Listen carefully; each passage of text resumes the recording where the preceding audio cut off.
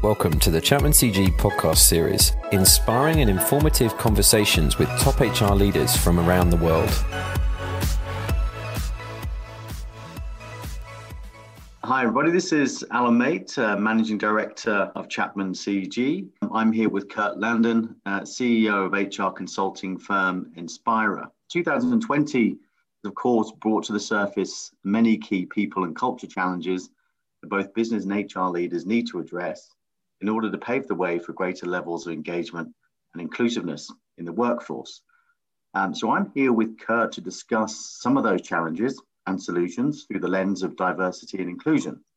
Now, Kurt brings a wealth of international experience to bear, having worked in significant global HR leadership roles with highly reputable companies such as Accenture, Pfizer, J&J, Expedia and Biogen. And Kurt was the CHRO of Pinterest before setting up his own business. You may recall we recently did a podcast and a People Lab series with Kurt, and we're very lucky to have him back joining us. Kurt, welcome. Thank you, Alan. It's great to be with you today. So Kurt, help us understand where your passion for driving greater equality, diversity, and inclusiveness comes from. Oh, Alan, I think a lot of it comes from my own journey as a human being. I grew up in the U.S., in the Washington, D.C. area. And because of, I believe, a lot of the multicultural and global nature of the population in Washington with lots of diplomats and people from around the world, I always grew up in environments that were extremely diverse,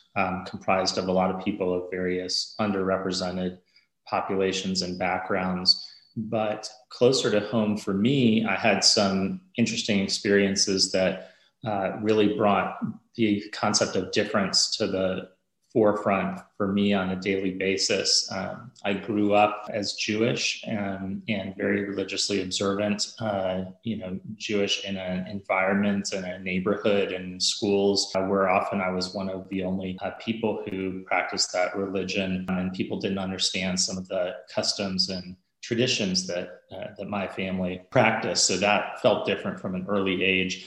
And shortly thereafter, I began to come to terms with the fact that I was gay. And so based on my own sexual orientation, growing up again in an environment where even in my own family, I had 5 brothers who were not gay, I experienced a strong sense of self and feeling very different, both at home and at school. And lastly, I think fortunately, I grew up also in a family where my parents raised us to really be citizens of the world, to go out and embrace difference, cultural differences, geographic differences, and to really try and make friends with and surround ourselves with people from all different walks of life, socioeconomically, culturally, etc. And so our friend groups were always extremely diverse. And so I really came into the working world many years later, just taking that as table stakes and somewhat for granted, even though now I realize that was a bit different from other people's experience. Yeah, wonderful. Thank you for sharing that. And I mean, great to have that sort of support network and that your drive from your sort of parents as well to sort of instill that in you. I'm sure that's wonderful. I mean, we've seen, of course, over the last several months, an increased amount of focus, rightly so, on DEI across organizations, lots of hiring and a focus on diverse talent. We're seeing a lot of organizations hire figurehead, chief diversity officers, those with deep specialist experience in the space, while other companies seem to be opting for a different route, maybe combining DEI role with talent or driving accountability for success for D&I programs through HR generalists or HR business partners. Curious to see if you're seeing the same. Do you have a view on what might be driving these different approaches? Yes, I'm observing the same pattern in the market as well. And I think we are seeing an unprecedented number of organizations identify and hire and onboard a leader in the diversity, inclusion, and belonging space. So I'm seeing the same thing.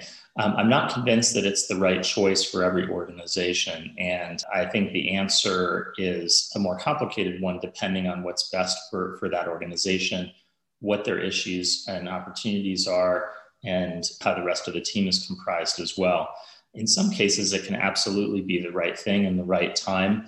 I recall back when I was at Biogen, around 2013. And we had Javier Barrientos, who was our chief diversity officer, and it was the right time and made a lot of sense. And Javier had a team under him. And it really was a very good decision that proved to be very fruitful. But that was based on the fact that the company had been around for decades, had a well-established human resources function, and a lot of work had been done to really pave the way for a role like that to be put in place. Where I see it sometimes be kind of show up as a little bit less productive is if a company is not really doing very much in this space and they're looking to make one big hire almost as a pioneer of sorts in that space. Think of it as sending a woman or man to the moon, and that person is going to land on the moon by themselves and be expected to represent all of Earth to that entity in the solar system. That can be counterproductive while that individual is trying to instill belonging and difference and inclusion into the organization. She or he himself can be quite marginalized and excluded and on a bit of an island or planet, if you will. And so I think that this being the magic silver bullet action, hire a really compelling diversity leader who brings diversity herself or himself to the table, and that's going to solve all problems. I don't see that working the majority of the time in the absence of other things that need to be in place. We see two other variations of this. So I see some of our clients will hire a diversity person, and this is maybe not a senior leader, but it's someone who's had some diversity experience or a lot of passion for diversity. And it's part of another role. So it's a hybrid role, maybe combined with something else in the HR space. So maybe it's a director of talent management who is also going to look after inclusion and diversity. And that can be fine. There can be limitations with this because whatever sub-function in HR the position is combined with will often get the lion's share of that person's focus when it comes to diversity and inclusion, in this case, talent management. But what about sort of external talent management, such as diversity recruiting or other aspects of the HR ecosystem, like employee relations or total rewards that maybe aren't as closely related to talent management? Those can often be neglected. And then if you also have someone who is maybe very experienced in diversity and inclusion, they're not necessarily a senior leader, but it's all they've done, they may not fully understand how diversity and inclusion needs to really weave through all aspects of the people, talent, and HR ecosystem. This is probably the single biggest mistake we see, regardless of how it's solved for. If this person comes in and manages or works in the function and it's isolated and disconnected from everything else in the employee experience, it doesn't work. In fact, we're seeing, sadly, a lot of boutique HR consulting firms that have a sole focus on diversity and inclusion not be successful even during these times where everything is about diversity and inclusion. And one of the reasons is because they in some cases are struggling with those linkages to every other aspect of HR. And so it's part of why we're doing more and more work in this space, because when it comes to the work we do in diversity and inclusion, we really understand that it needs to be integrated and linked to every aspect of the people experience in the company. Yeah, thank you for sharing. And I'm sort of speaking with the HR community as well. Yeah, I think their sort of sense is very much the same. Getting those connectivities and those sponsorships across the company is just so important in order to sort of have the sort of program stick and thrive, right? And sort of gradually change the culture over a period of time that way.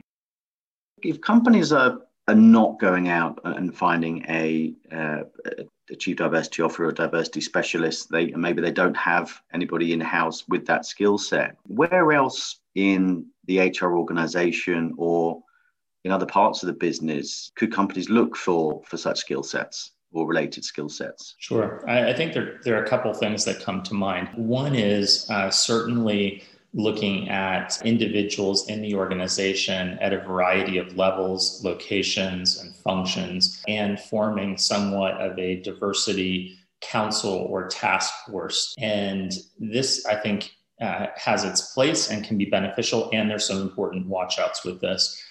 Where it has its place is it can be a great opportunity to hear from employees who have different backgrounds and bring difference to the table, and to make sure that the flow of communication is clear and authentic from those individuals in particular, so that you really understand what their daily experience is like in the organization. This may not always be a decision-making body. It may not be, an organization that's going to have decision rights around organization structure or talent management or allocation of rewards or things like that. But their perspective can be helpful to know and to be aware of, especially if it comes to diversity and inclusion programming, such as speaker series or the formation of employee resource groups or things like that. I recently had a very compelling conversation with a tech company that's a client of ours. And they were really struggling with how to and when form an employee resource group for their company, specifically for LGBTQ employees. And people were not self-disclosing their sexual orientation in the employee survey or at the point of hire. So they were really struggling with how to hear the voice of these individuals. And so we suggested forming a task force or council like this, with a seat or two on it representing the LGBTQ employee population. And through that mechanism, they were able to real-time, almost focus group style, ask questions and get the perspective of what would meet the needs of that particular employee subsegment best. So I think that's certainly one aspect.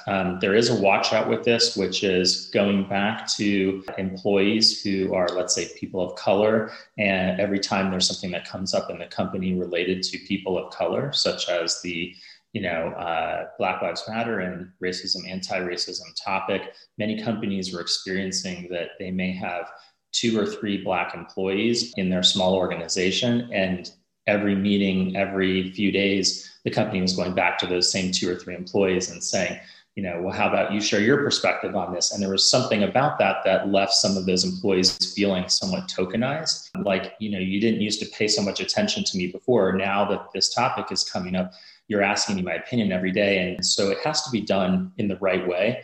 And that's time for a longer conversation, but we have been giving a lot of advice and guidance to our clients on how to navigate that. And the sweet spot is you don't want these employees to feel tokenized, yet they do have a unique perspective that can and should be heard. And so there's a way to broach that conversation.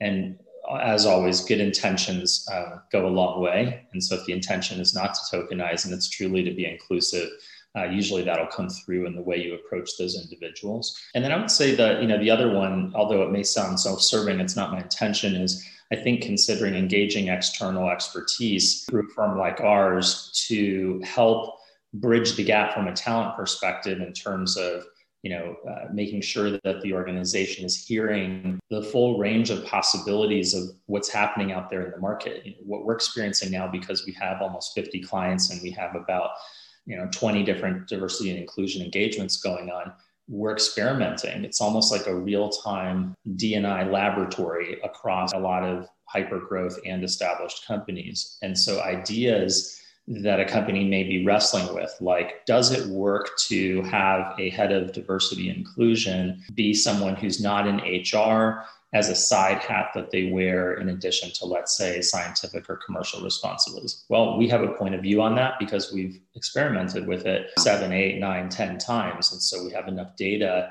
to know not just simply whether it works or not, but here is the way to make it work. If that's something that you're really inclined to do, here are some of the watch outs. So I think engaging external expertise like Inspira can be helpful even in determining what the structure and organization design approach should be for the diversity function for your company. Thank you for sharing. And I think it's important to have that level of expertise, certainly. And with companies that you've been working with and conversations you've had, and of course your breadth of an HR network globally, what are some of the most effective DEI programs you've come across?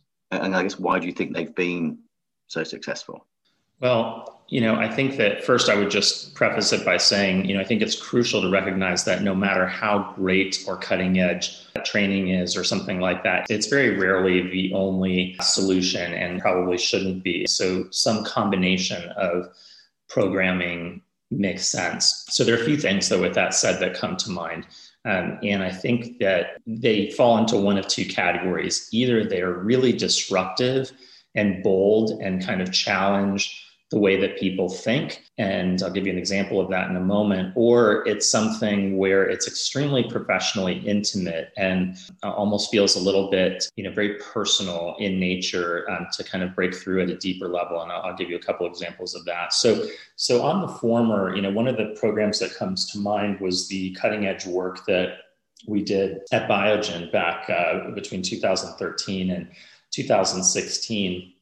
And our head of diversity, inclusion, and belonging at Inspira, as well as our associate director of DI&B at Inspira, both came from that team at Biogen and were part of pace-setting, novel, pioneering work called Raising the Bar. And this was a first of its type program to really get companies to realize that they needed more gender diversity on their boards. And essentially, we affectionately refer to the program as Women on Boards. And so they went out to a lot of these other life sciences and biopharma companies in the area.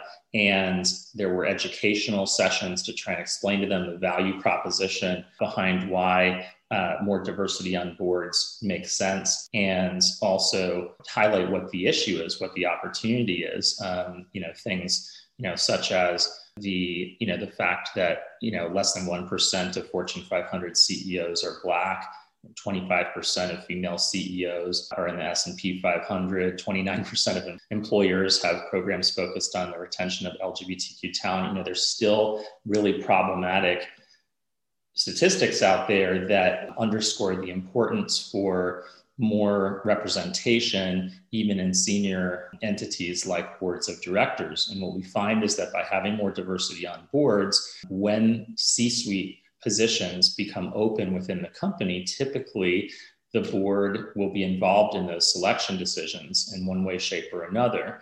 And if that board is very homogeneous, and if they lack, let's say, gender diversity, or they don't have people of color, when candidates come through the pipeline who are alarmingly lacking from a difference perspective, one that's not always known and flagged or a concern.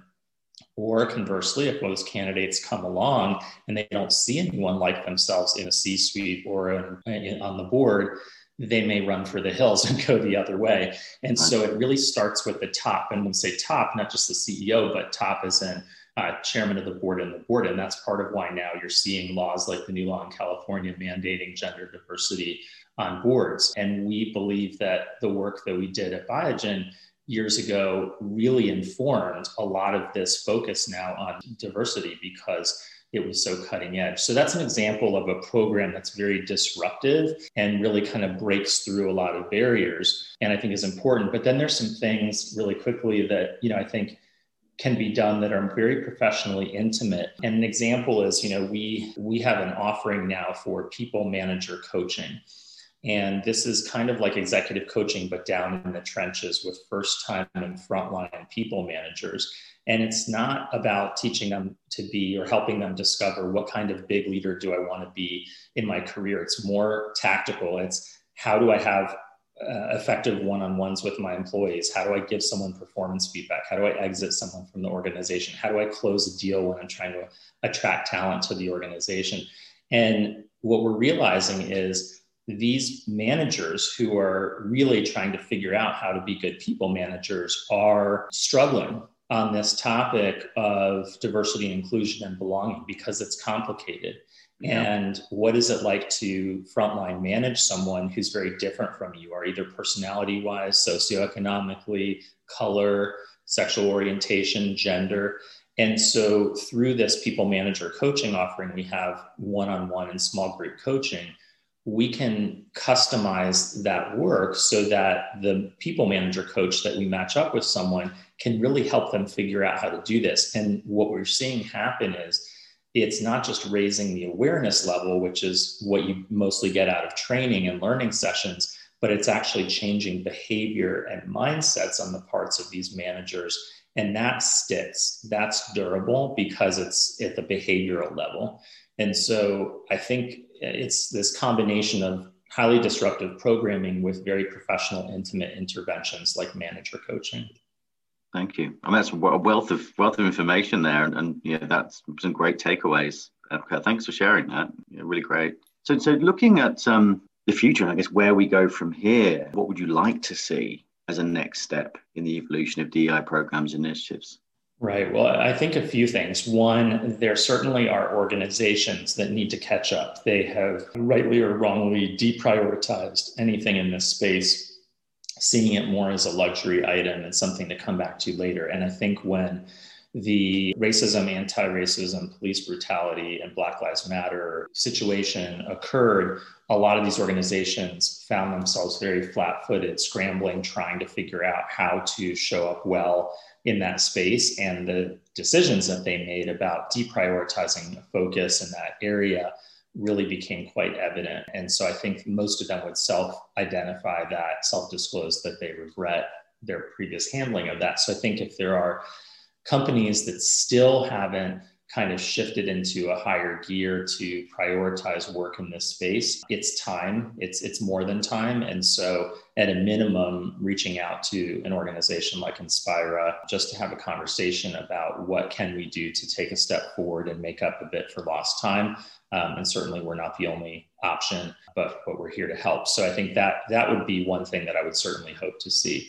I think companies that have been doing the right thing for some time and had success in what they've been doing, it's to resist the temptation, knowingly or unknowingly, to deaccelerate in this space and to focus on other things. I think that rather I would encourage them to build on their strong momentum and progress and now push themselves to go further, to explore what's next. When we do diversity, inclusion, and belonging work with clients, we typically help them develop an overarching strategy for their D&I work, but we also help them come up with a multi-year roadmap, a bit of a maturity model. And so the advice would be, keep going, push yourself to move into the next phases of that multi-year roadmap or maturity model. Don't just stagnate, because this topic is far from going away anytime soon. We should expect there will be more and more world events, social issues, political issues, societal issues that will directly continue to inform what the expectations are or the impact is on employers and employees. Specifically in the D&I space, I think there are a couple of areas that I really see as emerging as newer areas of focus, although they're not really new. They're coming more to the forefront. One is anything around mental health and wellness. I think we're seeing one of the positive things that's come from the pandemic is a bit of destigmatizing of mental health issues. I think we've been talking a lot more about it. People are a lot more aware of the importance of mental health and wellness because this has been so challenging on people and their families from a mental health and wellness perspective. But what's happening is companies, again, are finding themselves flat-footed here because they have been caught up in the stigma of it, or they've seen this as a luxury item.